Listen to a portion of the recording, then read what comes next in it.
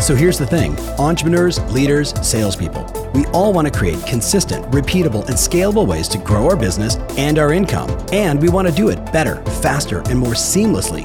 Why? So we can actually enjoy our lives, take vacations, and spend the quality time we want with the people that we love. How do we do all this without spending a fortune or running ourselves ragged? That's the big question, and this show is dedicated to the answer. Hey, what's up, everybody? Welcome back to the podcast. Thank you so much for joining us. By the way, if you haven't subscribed, I would certainly love if you would. If you haven't made a comment, I would certainly love that. You know, I kind of thrive on comments. You're going to love today's show. But before I get into it, I do want to say thank you. We had a massive milestone in the month of December 2020. Because of you, we got into the top 100 of all business podcasts on iTunes. So just 1,000 thank yous is all I got to say. I'm just super grateful. It really means a lot to me. So thank you, thank you, thank you. Now, with that said, Phil Gerdes, Long & Foster, listen to this.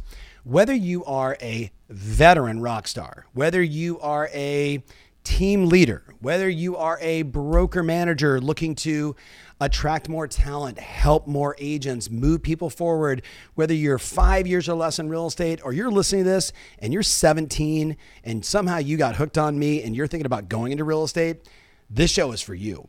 Today, we're going to explore with Phil the ups and the downs, the lessons, the ahas of starting out in the real estate business just now, a little over 4 years ago, becoming rookie of the year, first year out of the gate, experiencing what some being me, would call meteoric success. Is that even the right way to say it? I have no idea. Like unbelievable geometric growth. When most people go, hey, I sold 8 homes, then the next year I sold 12. He was like 36, 72, like just monster growth. We're going to break down all the numbers. And then in year 4, starting his team during a pandemic, my friends, and growing from he and his wife and a marketing director, 3 people, to 17 total on their sales and staff, personally closing 36 transactions, with the team closing 209 transactions in his 4th year in the business. Yes, starting a team. So PG, Phil, I love you, buddy. Thank you so much for joining me on the podcast. How you doing, man? Absolutely. Thank you. I love you, man. And I appreciate you having me on, and I'm doing great. Enjoying everything. Well, listen, I mean, so many of us in the ecosystem, we're all super proud of you and your success. And what also makes you so great is you're humble. You share like nobody's business. You're a total open kimono. So I'm really pumped about this show. You've been on my list for a while.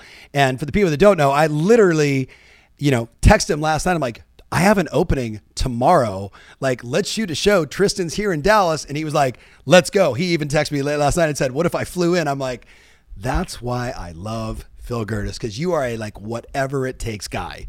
So let's get into that. Help people understand before we break down, and we're going to break down a lot of details. So if you're listening, a lot of details will be broken down on this show.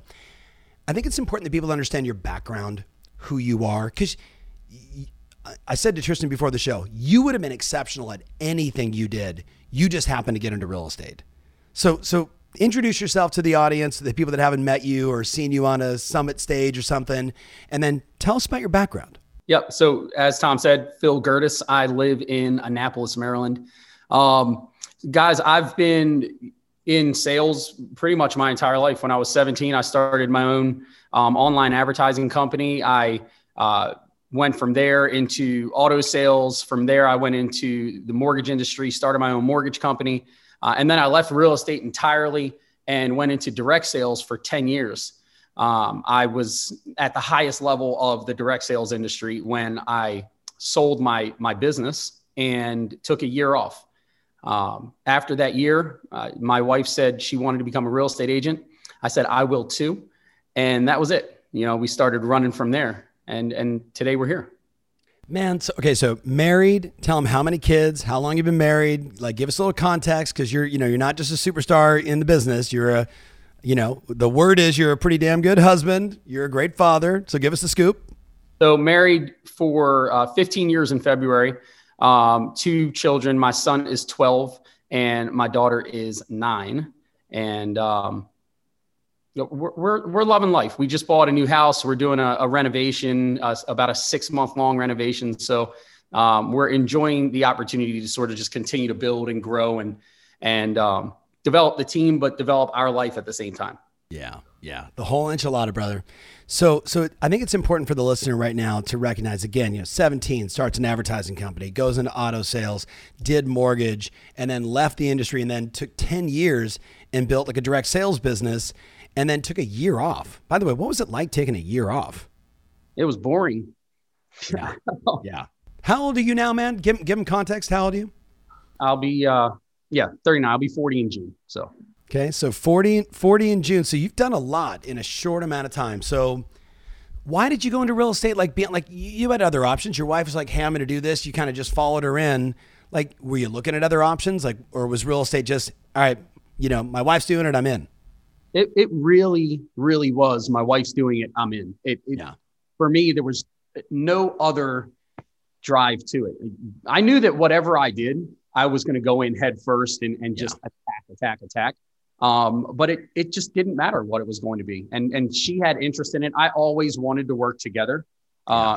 She graduated from college and had a great job. And then when our son was born, she stopped working. So she hadn't worked for 10 years. And when she said she wants to go, I said, this is a great opportunity now, family business, and start running. Very, very cool. So we'll break some of that down too. So let's go back. And again, remember, the context is whether it's a broker owner listening right now or someone that's 17 thinking about getting into business and everybody in between, break down for us like year one, right? A typical day. Like you've gotten licensed, you learned the MLS, you're dangerous enough with the contracts that you can write one. How many homes did you sell in your first year? First year, 36. Okay. So 36. So to have 36 closings, you were selling houses out of the gate, or you had a monster, 6-9 month run, whatever it was. How did you get started? What lead sources did you go after? Kind of just go back in time and break down for us like everything you were doing back then.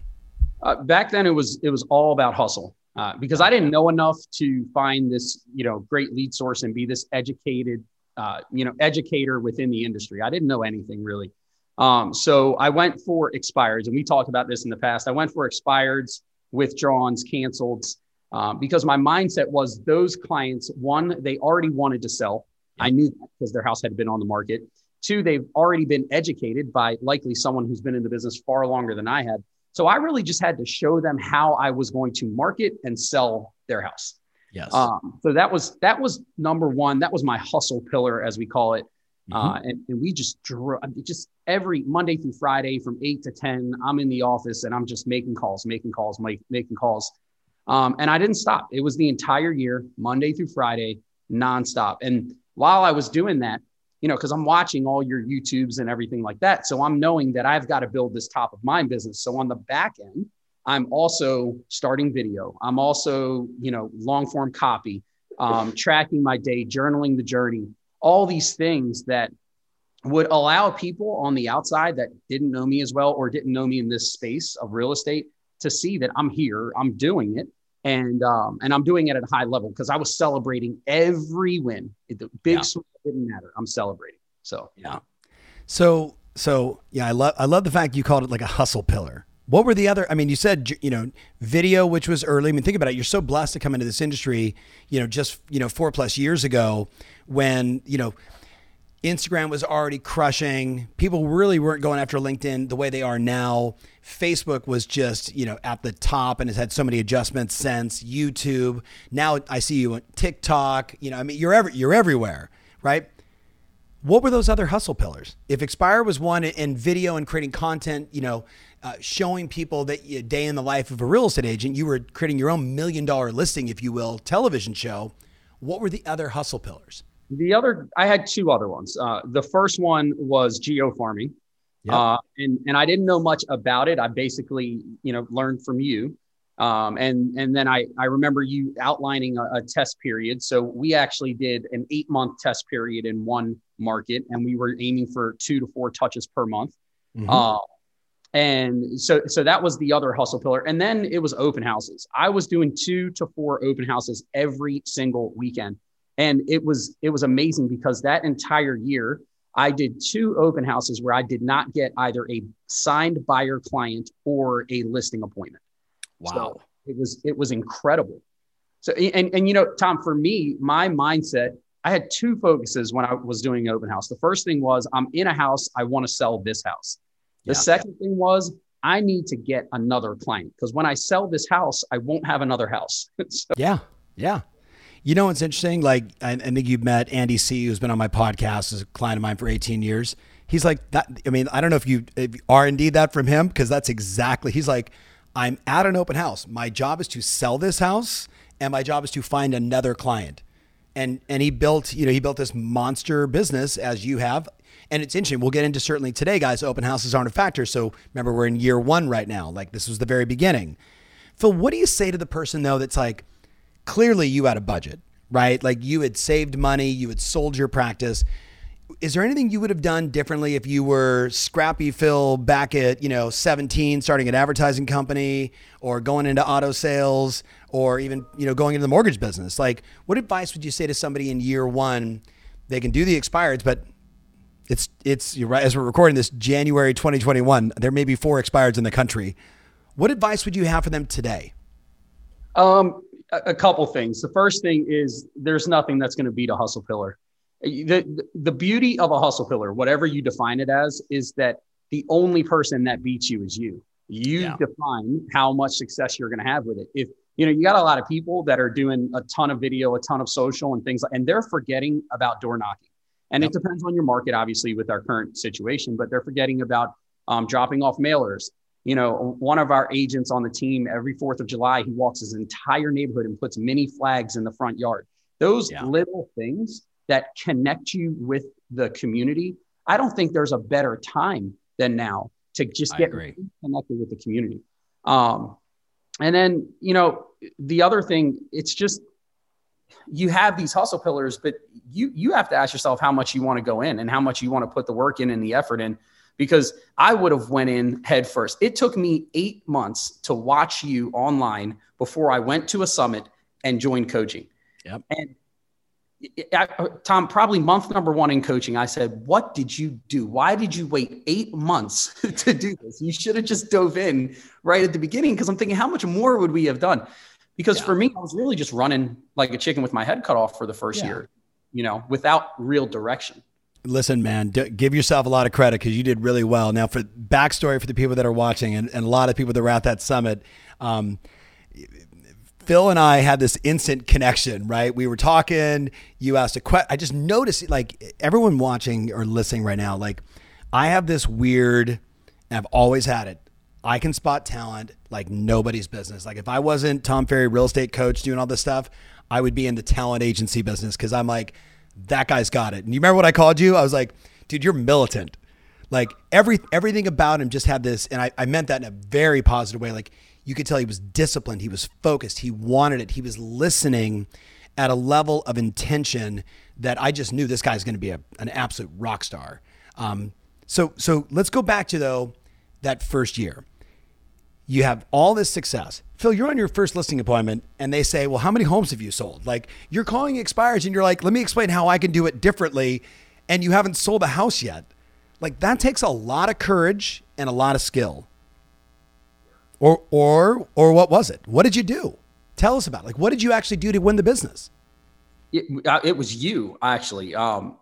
Because I remember you saying, lean on your past or lean on your office. So I didn't have a past sales record. So all I could do was lean on my office. And then I leaned on my past sales experience, right? Yes. I didn't have a real estate sales record. So I focused on, this is the type of success that our office is doing. This is the type of sales we're doing. And then I went to, but this is how I market differently. And this is, these are the pricing strategies you choose and things like that. I took confidence in knowing, look, I've done this before in other industries, and my office is doing it well. But even if I didn't have that, I planned, I educated myself. I did everything I could to be ready at that point in time so that I could say to them, look, you can trust me to do this. And here's all the reasons why. Yes, it doesn't have anything to do with my past sales, but it has everything to do with my commitment that I'll make to you and not just saying, hey, I'm committed, but here's how I'm going to be committed. Yeah, I think the message here for everybody is preparation, step by step. I mean, I'm super proud to hear that, because I've heard that from, thousands of new agents that were like, thank you, man. I didn't know how to go in with any confidence, but if I can lean on my company. I mean, you're with Long and Foster, one of the biggest real estate companies, in the country, right? And dominant in your marketplace. So that was smart. Did you ever lose? And if so, why? Yeah, I lost. My first year, every 10 appointments I went on, I actually signed 8. Okay.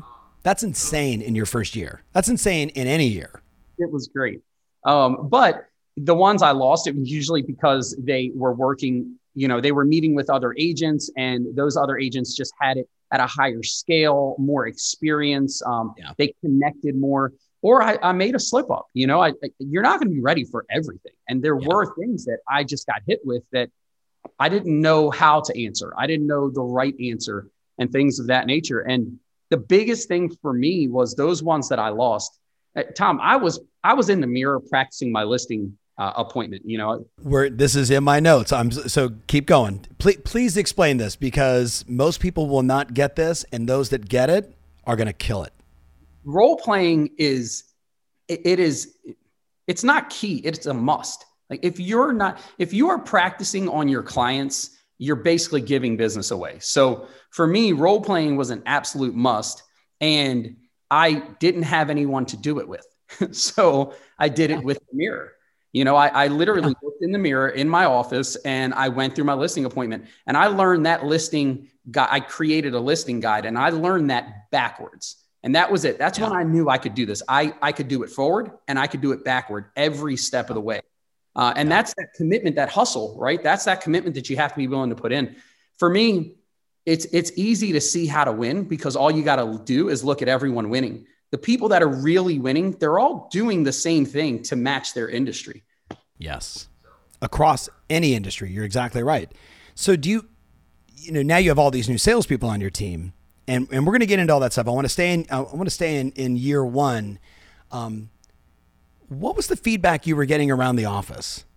And how did you, because you've heard the Tom Ferry seminar joke before. Oh, what are you, all motivated? You went to a Tom Ferry seminar? Like, you were in it, and you were crushing, and you're a lovable and intense individual, right? And I say that, with massive love and respect, right? You had to have ruffled some feathers. I did from day one. But I will tell you what, and really, I think this is great. I've given this advice to newer agents. There is, be humble, right? You want to be humble, but don't discount yourself because someone else has an opinion of what you should be. And I did that for a long time. I was 10 years in an industry where you almost had to sit back so that other people could be in the forefront, and you didn't always get the credit for the work you were doing. And I remember having a conversation with Victoria and saying, look, I'm not doing that. This is me. You said you have a tribe. So I believed you. And I said, I have a tribe. They will love me. They will like me. They'll support us, or they won't. And that's okay. But I am not going to change who I am to fit in a mold anymore, ever again. Yeah. And in the office, some people didn't like that, and some people loved it, because while I was unapologetically me, I also said, look, I know about this, so I'm happy to help. And it could have been a tech question. I'll stop what I'm doing. I'm happy to help, whatever I can do. So some people, it was great. A lot of people, I was a hard, it took some time to rub off on them, we'll say. Yeah. So what advice, first of all, I love the, hey, unapologetically me, like just being you at level 10, man. Like you personified that. Let's take a step back. There's someone listening right now. She didn't have the confidence. He doesn't have the confidence. And they're listening. They're like, yeah, I want that, man. But like a lot of people think they need a win in order to get confidence. Like that they can't just generate it. What are your thoughts on that? My advice would be, don't even look for it. If you feel today like I don't have the confidence, so I can't do the thing, as you say, just stop looking for confidence. Just go do the thing. Because what I found about confidence is that's going to creep up on you and you're going to say, whoa, what was that? Like, right. You're almost going to talk to yourself after that appointment or whatever it is, or that video you do. Yeah. And you're going to say, you killed that, and that's when the confidence starts building. So if you keep saying, I need to find the confidence to do the thing, you're never going to do the thing, because doing the thing earns you the confidence. Confidence is earned. Yeah. Well said, man. Mistakes to avoid in year one? Second guessing. Don't second guess. If you have an idea, attack the idea. Test the idea over time. One time doing something is not a test. Not a test. Yeah. Set that benchmark of your test period and attack the idea. Get involved with coaching. I mean, I know it's not like I keep talking about coaching, but it's made such a difference in my business. Just get involved with coaching. My logic to coaching was every professional athlete has a coach, everyone. If I want to play at that level, I better have a coach. So have someone that's done it before, knows more to teach you and coach you and help you and guide you along the way. And don't listen to people. That's such a big thing. That's a hard one. Yeah, it is. I mean, people, they will love you into being mediocre. They will just, hey, I really love you, but watch out. Don't set such a high goal because you might not hit it. And I'm the total opposite. I love you. You need to set a higher goal and I'll help you hit it. That's the mindset. Those are the people you focus on. Yeah. So how did you lean in? And again, we'll kind of put a bow on this year one. Talk about how did you lean in to your manager, to the office, and then, your coach and the ecosystem. But I want to focus, for someone listening right now, maybe it's that, how do I lean into my manager? How do I lean into that top agent in my company? Like, how do I lean in with them and really glean from them what I need? Well, have an open conversation, set your goals and have an open conversation, but more than, hey, here's my goal. Will you help me do it? For me, it's, here's my goal. Will you help me do it? Yes. Okay. So can we put a plan together? Let's meet every single week. I'd like you to review things. Tell me when I miss or make a mistake, and then show me how to do it right. Really look at that manager or coach or team lead as someone that has a vested interest in your success. I think that a lot of people say, well, I just got to figure it out now. We're in a beautiful space. You really don't have to just figure it out anymore. I mean, there are people that want to see you win. So yeah. Be open and ask for help. I think that's the key. And there's, we have this interesting culture divide of people that are willing to ask and most that are just in their head. And I just hope for the person listening right now that you really get, like, I'm here, Phil's here, and there's thousands and thousands and thousands of people around the world that are like starving to help you, that want to answer questions, that want to, whether it's on YouTube or Facebook or in your office. And maybe, hey, maybe it's not your manager. Maybe it's the assistant manager. Maybe it's the transaction coordinator inside the office. Maybe it's the marketing director inside the office. Maybe it's that, not the number 1 agent, but the number 10 agent who is still leapfrogs ahead of you that, you just connect with and say, I just love to help me understand how you did it. Right? Like, there's just David Meltzer, when I interviewed him on my podcast, his whole thing is like, just ask how did you do it? Like, Tony Robbins built his entire career on model excellence. That's what we're talking about, right? Exactly. I remember there was a clause in an inspection addendum. I'd never read it before. I'd never known what it was. And there was just this agent in the office, and I asked the question, and he didn't just tell me. He broke down, this is what it is. This is what it means. This is when to use it. This is when not to. He didn't owe me anything, but he spent about an hour with me helping me through this one clause. And the amazing thing was his breakdown taught it to me in such detail. I was able to teach other people and they are able to teach other people. And I never would have got it that way if I didn't just ask. That's beautiful. That's what we're talking about, my friends. Like, there's so much to learn and so much to make you wise and business mature. You got to ask. So I want to go back to year one. Expireds, right? That was a hustle pillar. GeoFarm, open houses, and video, right? So it sounds like those were the 4 things. And I'm sure there was a bunch of tactics tested along the way. You finished at 36 transactions. Talk to us about like year 2. And I'm actually just going to throw it at you and say, tell us about year 2. So year 2 was, don't be a one-hit wonder. Year two was, prove yourself. You did it once. You have now the principle of favorability, or as it's called, beginner's luck, is gone. Now you have to show the world that you can do this again, and you can do it at an even higher level. And more importantly, you need to show yourself, because it's not going to get easier along the way. And especially for me, you said set your goals in advance, and that's what I did. So I knew as soon as I could be a team, I was starting a team. So who would I be when I start this team? I was building that person. Year two was, the first. Year one was learn everything you can in your first year. Yeah. Year two is apply at the highest level and start becoming this person. So every year for me is a relaunch. Year two is starting over. Let's relaunch. And I ran with those same pillars. I got a lot more aggressive with video.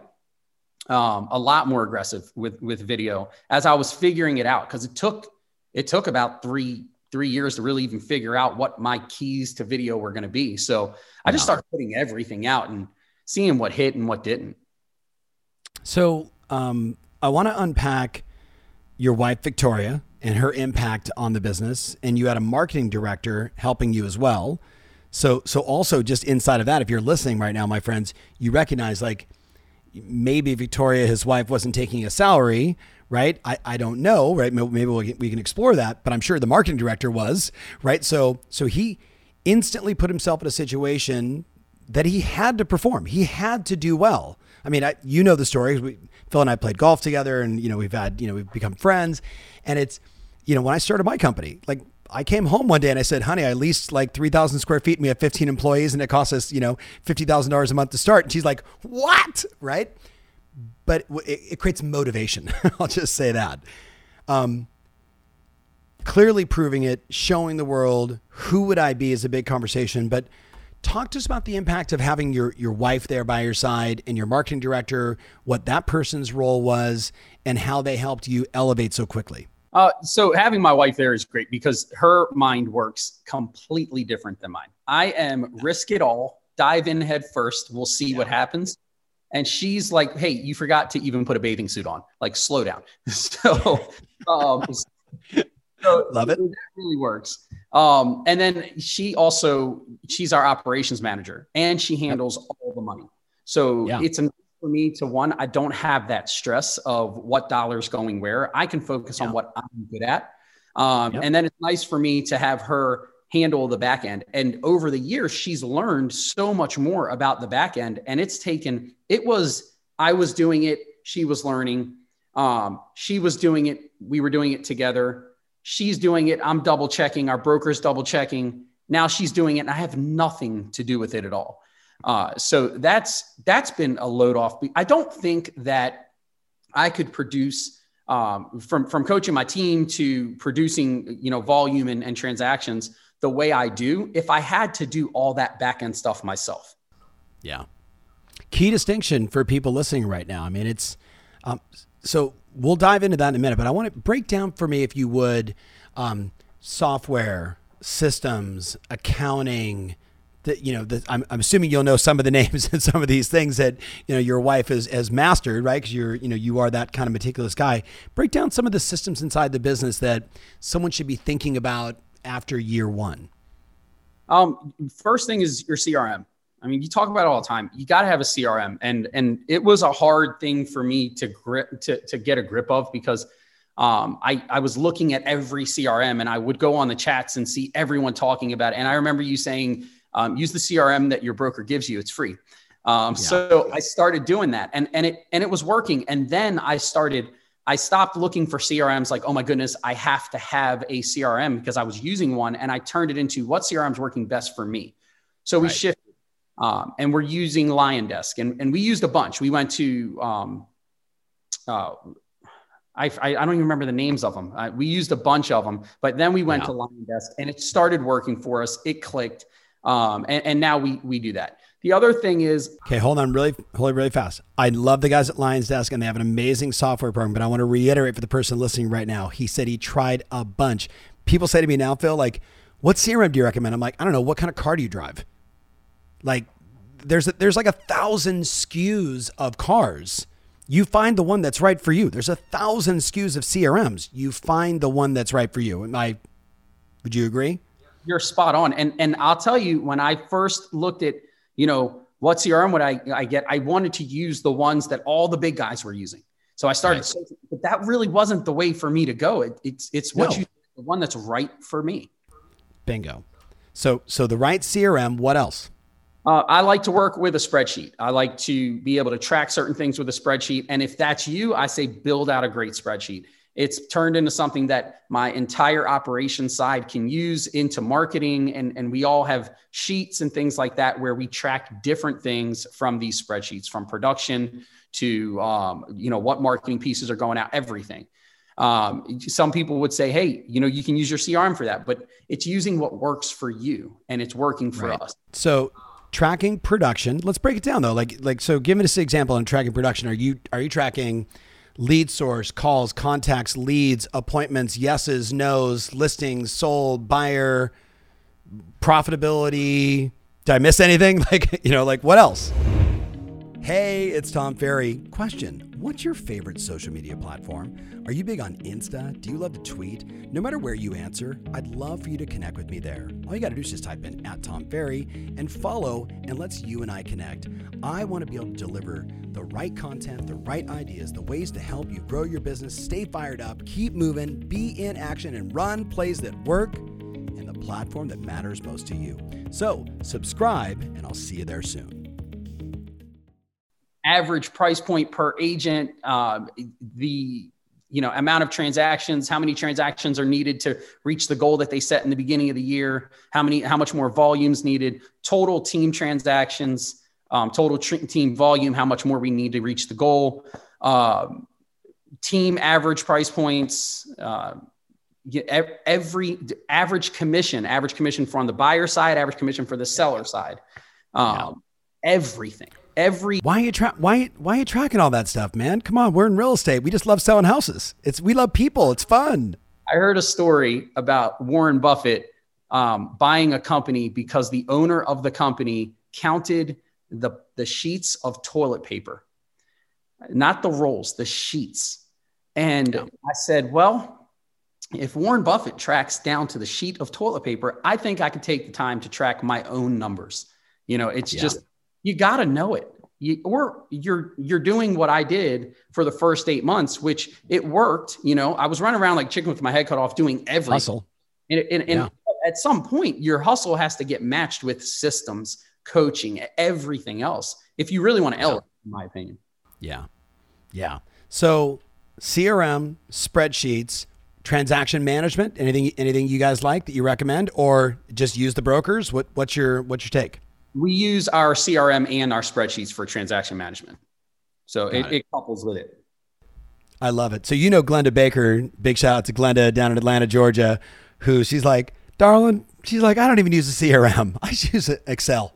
She's like, I just keep it super simple, which that's what I love for the person listening. Like, we have people that have 48 pieces of software to run their business because they're software junkies. And then we have people that just use the basics because they get what they need. The key is know thyself. So Victoria's managing all this, right? What do you say to the person that it's year 2, they came out of the gate, they did really well, but they don't have Victoria, so it's on them. What would you have done differently in year 2? Or what advice do you have? Time block like crazy. Understand the value in time blocking. And for me, time blocking is not just about saying between these hours and these hours, I'm doing this. It's getting rid of the feeling that you didn't accomplish something entirely and now you have to push everything else back. It's okay. You set these windows of time to work on what's important in those windows, and it is okay to do exactly that. And it's also okay to time block your family. Even though my kids, they were 4 years younger, when we started this, we sat down and had a talk about what the next 5 years would be like. And everyone bought in. So we time block everything. We actually have a family schedule, and my kids have access to our work calendar so that they can see what's going on. If they want to do something, they can put it on the schedule. But some people listen to that and they think, well, man, that's tough. That's harsh. It works for us. That's the key. It really, really works for us that everyone has their time, because the kicker is this: if my son puts time on the calendar to do this, what happens next is PG unavailable on our business calendar, because he is, the importance level doesn't change because, oh, he's 12. No, for me, the importance level is actually higher because he's 12. Right. You know, so that time is his. And this is great, and it's hard for me to even say, but you got to put it down when it's not in the block. You know, when it's Ethan time or Emma time, it's not cell phone time. That text wait for an hour, you know? Yeah. That's like, I'm just looking at Tristan right now. Like, I'm doing that. Cause I got to totally, mine is like a 19 and 21, like I got these two young bulls that, don't live with me anymore, but that, hey dad, can we get together? Let's get in. And I'm like asking for their time. Like, I think I'm gonna ask for a copy of their calendar. I love that. That's a great distinction. So you say time blocking really is the solution. And I would argue it's the combination of time blocking as well as leaning into your brokerage, whatever CRM, whatever transaction management, use all the resources of your company. Like they're there for a reason, right? Like you're on your split for a reason. Use the resources available that cost you, essentially nothing, right? So going back to your marketing director, talk to us about your marketing director and the impact that person had. Who is it? Is it the same person still on the team? Did you have turnover? Like, and what are they doing that allowed you to have such meteoric success? So our marketing manager's name is Arabella. She's actually here sitting right there. Hey. She's like, hey, no turnover here, Tom. Come on. No turnover. So her job really has developed as we've grown. Her position has grown, and all the things that she takes on has grown. It really started on content creation, now it's turned into managing all marketing for listings, content creation, working with our videographer, our photographer, down to, from things like ordering signs for listings to storyboarding entire videos and what are we doing here? And so it's everything marketing is her baby and her world. And I want to do as little as I can in the places that I don't think I should be pouring all of myself in. I have my strengths. She has her strengths. Victoria has her strengths. Our ops assistant, Kelk, has her strengths. So let's let everyone live in their strengths. And that can be hard, for me, because I also want to be everywhere. So I have this one side telling me, let people do what they do. And I have this other side saying, well, just look over and make sure. So the hard part is not looking over and making sure all the time. So you're leaning right into the part I wanted to ask you about in year two. You said, year two for me was like, I had to prove it. I wasn't a one-hit wonder. I wanted to show the world that like, hey, this is real. Like I'm here and I'm just getting started. But then you said, I knew then that I wanted to start my team. Now, what you guys don't know is that Long and Foster, please correct me if I'm wrong, you can't have a team until you've been in the business for 3 years. Is there a transaction association to that as well, or? No. In Maryland as a whole, 3 years. Oh, Maryland. Thank you. So you got to be an agent for 3 years before you can start a team. And then it doesn't matter how many transactions or anything like that. Just got it. Thank you for clearing that up. Because for some reason, I thought it was just Long and Foster, and I was actually going to ask Gino about it or one of the guys, like just to figure that out. So that's good. So, but you said, I knew I wanted to have a team. So I was already asking myself, who do I need to be? Unpack that for us a little bit. If you want to, every coach of a professional football team has not played football, but they've surrounded their life with football. If I want to say to some, and that's the proof, it's this, listen, I've surrounded my life with this. I've helped other people do this. This is why you should listen to me. Well, for me, it was, I'm making this my life, right? An important factor of my life. But here's all the reasons why you should come over to the team and join me. And those reasons have to be production, continued production, more production, and a slew of systems, a slew of marketing techniques, a slew of all the things that people need to actually help them win in their business. Because someone joins your team, they're joining your team, but just because they're on your team, they didn't forget all the goals that they set. They still want to accomplish all these things. So for me, I had to become this person that could do it and then teach it and then do it again at a higher level and then continue to teach it and stair step and grow. Right. I love it. It's learn it, do it, scale it, right? Learn it, do it, scale it, which means pass it on, get everybody else better, make them better, or allow them to be better than you. That's, again, Phil, because of your background, that there's someone listening right now. It's like, well, man, maybe I should start over at 17. And I should start an advertising company online. Then I should, go into auto sales. Then I should go into mortgage. What do you say to the person that's like, yeah, man, but I don't have, like it's obvious, right? For the people listening, it's obvious that Phil is a battle-tested executive. He is an entrepreneur. He's been in this for a long time. So when he came into real estate, I knew it. I'm like, I want to invest in that guy. Like if I could have bought like 25% of your company that day, ooh, that would have been a really good investment, right?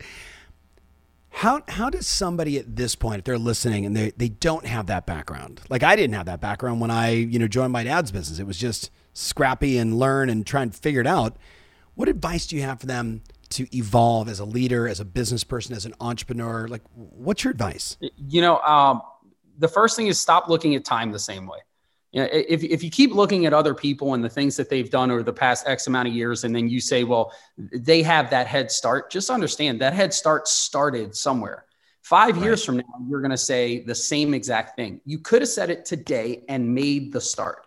So stop looking at this person has the upper hand more. Say to yourself, at some point, I want to get to that point. At some point, I want to have all these things I want. I have to start. So launch. And launching a rocket requires the most effort, right? For an extended period of time. That's where everything goes in. That's why I launch every year again. So that's first. Second, I'm not you. You're not me. Your goals are not mine and my goals are not yours. And our successes will not be exactly the same. And be okay with that. Figure out what you want and then understand you're here. Gary Vaynerchuk talks about your chances of being a human are 400 trillion to 1. That stuff is important. Like I take that and I wake up in the morning and I do my social media like time. I do my video learning and I think about that. Like, look, somebody said to me once, how's your day going? I said, it's great. Option 2 sucks. Option 2 would be that I didn't wake up, right? I woke up. So I'm already winning. Yeah. Keep going. I think that people, if you're looking at it and you're saying, well, this person, or not even just me, anybody has all this experience. One day you're going to be the person with all that experience if you put in the work now. Everything I heard someone say, I don't remember who it was. Someone said, everything that you have achieved, everything that you have today used to be the things you were hoping for in the past. So when people look at the future and they say to themselves, well, I don't know if I can do it. Just understand, you didn't know if you could do what you are now. You didn't know if you could become who you are now. You were working to that. You got to appreciate that. Give yourself a round of applause, a pat on the back, and now go get better. Really go get better. Absolutely. Remember, can I read? Can I learn to drive a car? Can I learn how to ask him out, ask her out? Can I learn to be in a relationship? Like everything is a learning process. And I think what I'm really hearing is like, hey, TikTok, you're already special. Nobody's got a lot of time. Get out there and just try stuff. Like can you imagine, like Phil, can you imagine if we can like wave a magic wand and just get people back into a growth mindset? Because there's a lot of people in our country and around the world that are really fixed right now. Right. And I don't want to get into politics and all that stuff, but just like, what I'm saying? Like there's a lot of people that are very positional about what it takes to be successful and what not, and, and all the other nonsense. Right. So what do you say to that person that's like, man, but like PG, it's so easy for you. Like, you don't understand my background, my story, my situation, my. Let's put a bow on this. Like, what do you say to that person? Everyone has a my. I have a my. I don't have a dad. I moved out when I was 17. I almost died twice. Like I planned for 8.5 months, my funeral. I kissed my kids to bed and said good night to them, really saying I might never see you again because I truly may not wake up in the morning. Everyone has a my. Your decision is, will I be better tomorrow? And your decision is actually different. It's, will I be better in a second from now? Like, will the decision I make in this very second make me better in the next second? And when you really break it down like that and understand that those seconds are going to run out, like, how do you want to finish this thing? And nothing's holding you back except for you. People hear these things and they think they're just some cliches. They're not. They're real. You can do anything you set your mind to. Someone's going to say, well, Phil, I can't become a ballerina. But you don't want to be a ballerina. So why are you even bringing that up? You know? Right. Exactly. I want to be the center for the Lakers, but probably not going to happen. I'm 50 and I'm 6 feet tall. Probably not going to happen. You ask yourself, what do you really want right now in your life? Yeah. What do you want for yourself, your family, your future? And then put your head down and run. Dive in, run as hard as you possibly can. Ask for help. Surround yourself with great people that want to see you win and that want to win with you. I think that's really important. People that want to actually win with you, not just support you, but run alongside. I think it's so important. But in the end, remember, everybody has a my. Everyone does. Yeah. Yeah. Well said, man. I would just say to everybody too, like, I remember being, I don't know, I think I was like 17 or 18 years old. I was living in Costa Mesa on Center Street, my little Honda 125cc motorcycle, my brother and his then girlfriend who became a wife. My dad pulls up, Phil, and he's driving a freaking Rolls Royce that he probably couldn't afford. You know, he was that guy that would just stretch himself to force himself to go out and make more money and live on that edge. Like, you know, fortunately I didn't learn that lesson, or I learned the opposite. But he said to me, I remember asking him, like, you know, it's just hard, you know, like it's hard being in my situation. It's hard. And it wasn't like, oh, Dad, you're successful and I've got those issues. I had none of that because he wasn't really successful back then. But he said something to me, and it was one of the hardest assignments. I actually wrote about it in my second book. He said, write down positive, neutral, and negative. And he said, and make up a list of all the people you spend your time with. And it was hard, man, because I realized, like, I had 2 people in my life that were positive. I had a ton of people in my life that were like neutral. And neutral means like they didn't really care if I did good or bad. You know what I mean? Like they just didn't really care. And then I had people that absolutely wanted me to fail. And it was just on a Tuesday, I got rid of all the negative people. And then I had to call some of the people that were in the neutral category. And like one was like my mom. Hey mom, you're neutral for me. She's like, what the hell are you talking about? Right? That was the story in my head. We got through it. But then I really took to heart. I only had 2 people, and those 2 people, I spent all my time with them. And then 2 became 3, 3 became 4. Today it's tens of thousands. You agree? And is that a little too harsh for people? Because there's some people out there, man, that they're stuck in the muck because they hang out with the muck. You know, it's comfortable and it's love. And, you know, we build these attachments to people that sometimes they're not the ones we should be so attached to. It doesn't mean you can have nothing to do with them. It just means that if you're spending 80% of your time with someone that's not looking for you to win, then you're likely not going to win. It's just the way things work. So there, and what I think the best thing you can do for those people that you love, but that are neutral and that are negative, is go win, because in the end, you will inspire them. And then you'll find that those same neutrals, they end up jumping into that upper, you know, they're helping, they're that top tier now with you, but it's because maybe you didn't coach them through it, but they saw you do it. So they knew it was possible. They saw someone close do it and they knew it was possible. Yeah. I was thinking about my buddy Joe Polish, who said, like, I forget what the first metaphor was, but the second one was like, hang out with more elves. Elf, ELF. And it was like an acronym for easy, lucrative, and fun. And I was like, yeah, now lucrative isn't just money, guys. Like I have a very lucrative, loving relationship with my wife. I have a very lucrative, loving, and power relationship with Tristan right over here. Like, you know, it's not lucrative we make money together. It's lucrative, like, we get lots of benefit from each other. So I just love that. Like just popped in my head. Okay. I'm going to switch gears with you. I just joined your team. I'm a brand new agent. Talk to me about what I have to do every day for the first month or 2. I'm looking for like Phil's 10 things a brand new agent that just joined your team has to do to win. Get real tactical with me. First thing is learn the systems. You're going to go through an onboarding process to be introduced to all the systems, from CRM to when our meetings are, to what meetings are what and why, to how you should be participating, to who you should talk to and really lean into on the team.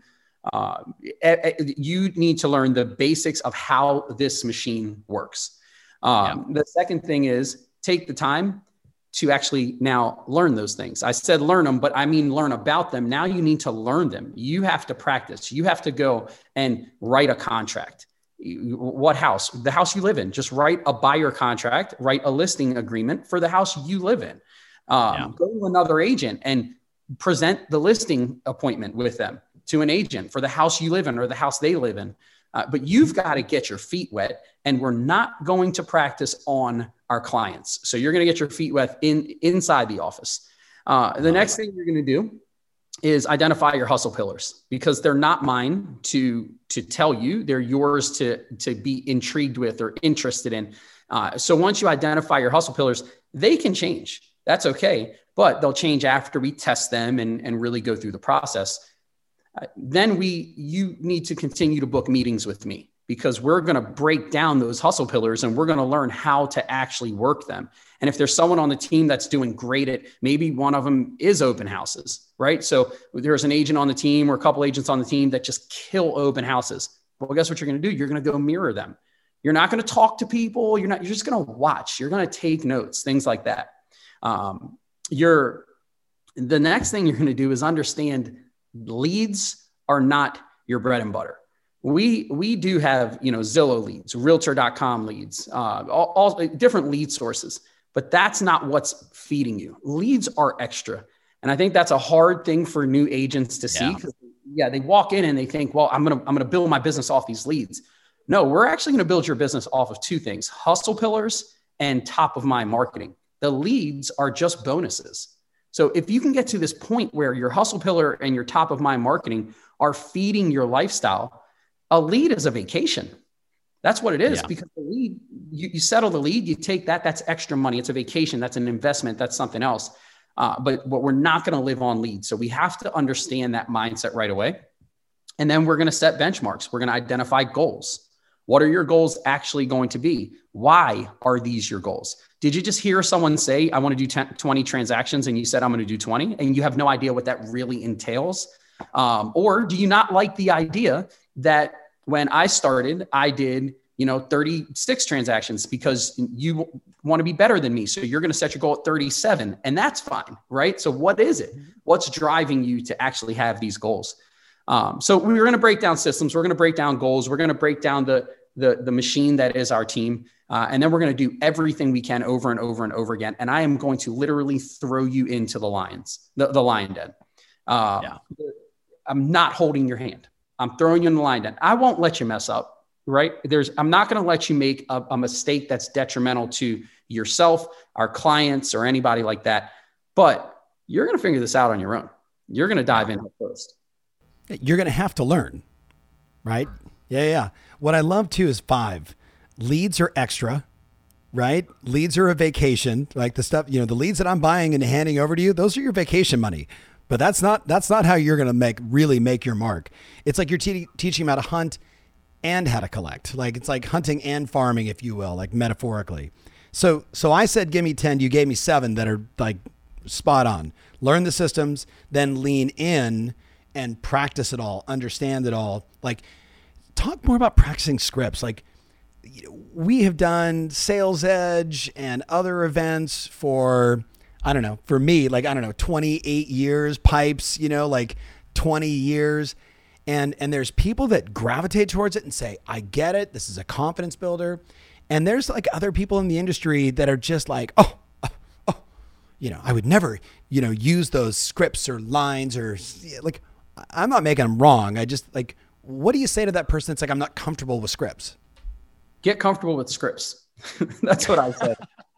My experience alone, I remember my first Sales Edge. And Tom, I'm telling you, I went to this with a big open mind, and I closed my mind about in the first hour. I did everything, right? I went through, practiced the scripts, but I was not in it. My heart wasn't in it. And the reason why is because I had been in sales for, I started in sales at 15. So I had been in sales for so long. I said, come on, this is like, I don't need this, but I'll go through the motions. I paid to be here. Yeah. And then I went to a listing appointment. And in the listing appointment, I used an exact word for word verbatim script that Pike, and I said in my head, I said, this mother effer. From that moment on, I said, get in these scripts. because I couldn't believe it. I didn't even want to be a part of learning these. And he did. Look, right. The way it's taught, it drills in you and it makes you better. So then I'm practicing all the time. I'm learning and learning and learning over and over again, just because selling is about rebutting. It's not rebutting to the point where you're going against someone. It's learning how to handle something that when someone is not exactly flowing with you.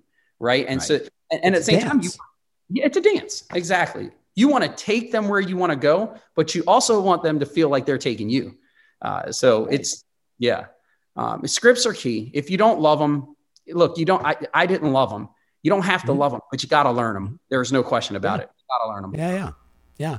It's so interesting to me when I like listening to you, Glenda Baker, Treasure Davis, Becky Garcia, who, had a monster year last year. My client, George, who I talked to yesterday, did 3,000 transactions as a team. And like, he couldn't even imagine. He's like, we spend these money on these leads, and then there's your sphere, and then there's open houses, different now today, obviously. He's like, but in every one of those cases, like, there's specific language that's going to resonate with that type of customer, right? Someone that puts in their name and number online and says, I would like information on this house.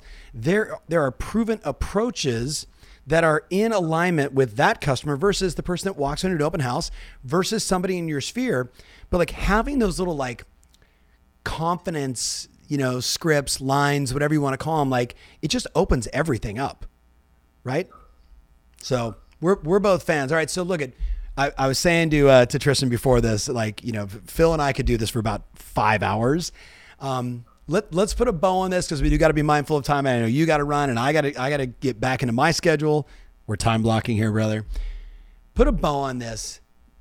What would you say, like looking back or looking forward, if you could never talk to agents again, what's 2 or 3 things above and beyond like what you just shared here? Because that was all gold, right? The hustle pillars, CRM systems, yada. What would you just say to the industry to get better? The first thing is stop fighting each other. I find a lot of, and I've noticed this since my first transaction, there comes to a point where we think that the way we do the best for our client is to go head to head with an agent. And I just completely disagree with that approach. I think the way I do best for my client is to make sure that we're both doing the best for our clients. I know I have this responsibility to do everything I can for my client, but how does me fighting with you on everything do that? Yeah. The first thing is stop fighting. Let's work together. The buyer's not happy. The seller's not happy. The buyer agent's not happy. The listing agent's not happy until we settle. So let's get to settlement, and let's get to settlement with smiles on our faces, instead of being frustrated and stressed. So stop fighting. The second thing is to understand that our industry is not going anywhere, in my opinion. I know that there's always talk about the next big thing and it's going to wipe agents out, or the next company that's, taking over. We are that connection. We are that touch, and we're not going anywhere. So understanding that, get as great as you can, not just at being a real estate agent, at being a human being. Be amazing at being human. And that means you got to be healthy. That means you need to be physically and mentally. You have to be healthy. How can you be great for someone else when you can't walk up a flight of steps without wheezing, or you can't manage to get to the appointment without second guessing yourself 50 times? Yeah. You got to get great for yourself. You have to really focus on growth. And then, I have some fun. Do a dance on TikTok, whether you're good at dancing or not. Have some fun, because people don't only want to see you sell houses. Believe it or not, they want to see that you're a person. Invite your kids along to an open house sometime and show them what you're doing, and watch. It'll be that one time that someone walks in with another 5-year-old and they connect, and then you guys bond. And, it's just be good. You were made good. Be good. I think that is such an important part of business. And sometimes we get so lost in dollars and cents and everything else. And we forget that we are people. And sometimes just being a great person is what someone needs. My friend, that was perfect. That was perfect. I love it. I love all 3 of those points. I already know how my team's going to cut this up. We'll lead with that. So Phil, as we wrap this up, if somebody wanted to reach you, email, social, what's the best way if they wanted to reach out and just say, yo, or, hey, got a question. What's the best way? Best way is either email or social. So email is philgerdes@thegerdesteam.com. Gerdes is Gerdes. All social media platforms at Phil Gerdes, and YouTube, however, is the Gerdes Team. So yeah, that's it. I just recommend for everybody listen, if you leaned in the way I've leaned into this guy for the last 4 years, he is just getting started. And like I've had him, I've literally said, hey, can you please do a 10 or 15 minute training on what you do with video? Like that video from the summit in 2020 was bonkers, right? Phil has that heart. Like he wants everybody to get better, right? Like, so I just say lean into it, my friends. Lean in, check out what he's doing on all of his social channels, see what he's doing on YouTube. And he knows it's R&D. It's rip off and duplicate. Find the stuff that you like, find the stuff that resonates, and run with it. So PG, as we wrap it up, man, just blessings to you and your family. Good luck with your snowboarding escapades. We didn't even get into that, but if you follow him on social, he learned how to snowboard yesterday. I wish you would have shown more crashes because I know you fell on your butt many times. Only about 150. Right, man. Love to your wife and kids and the family. Proud of you, man. And we'll look forward to talking to you really soon. All right, everybody. Thank you so much. Make sure you share this with a buddy or two. Drop a comment, absolutely. And if you haven't subscribed to the channel, please do so. And thank you so much for helping us get in the top 100. All the best, my friends. We'll see you soon. If you want more information about this episode, including my show notes, mentions, links, and everything else, make sure you visit tomferry.com/podcast. That's tomferry.com/podcast. Thanks again, and talk to you soon.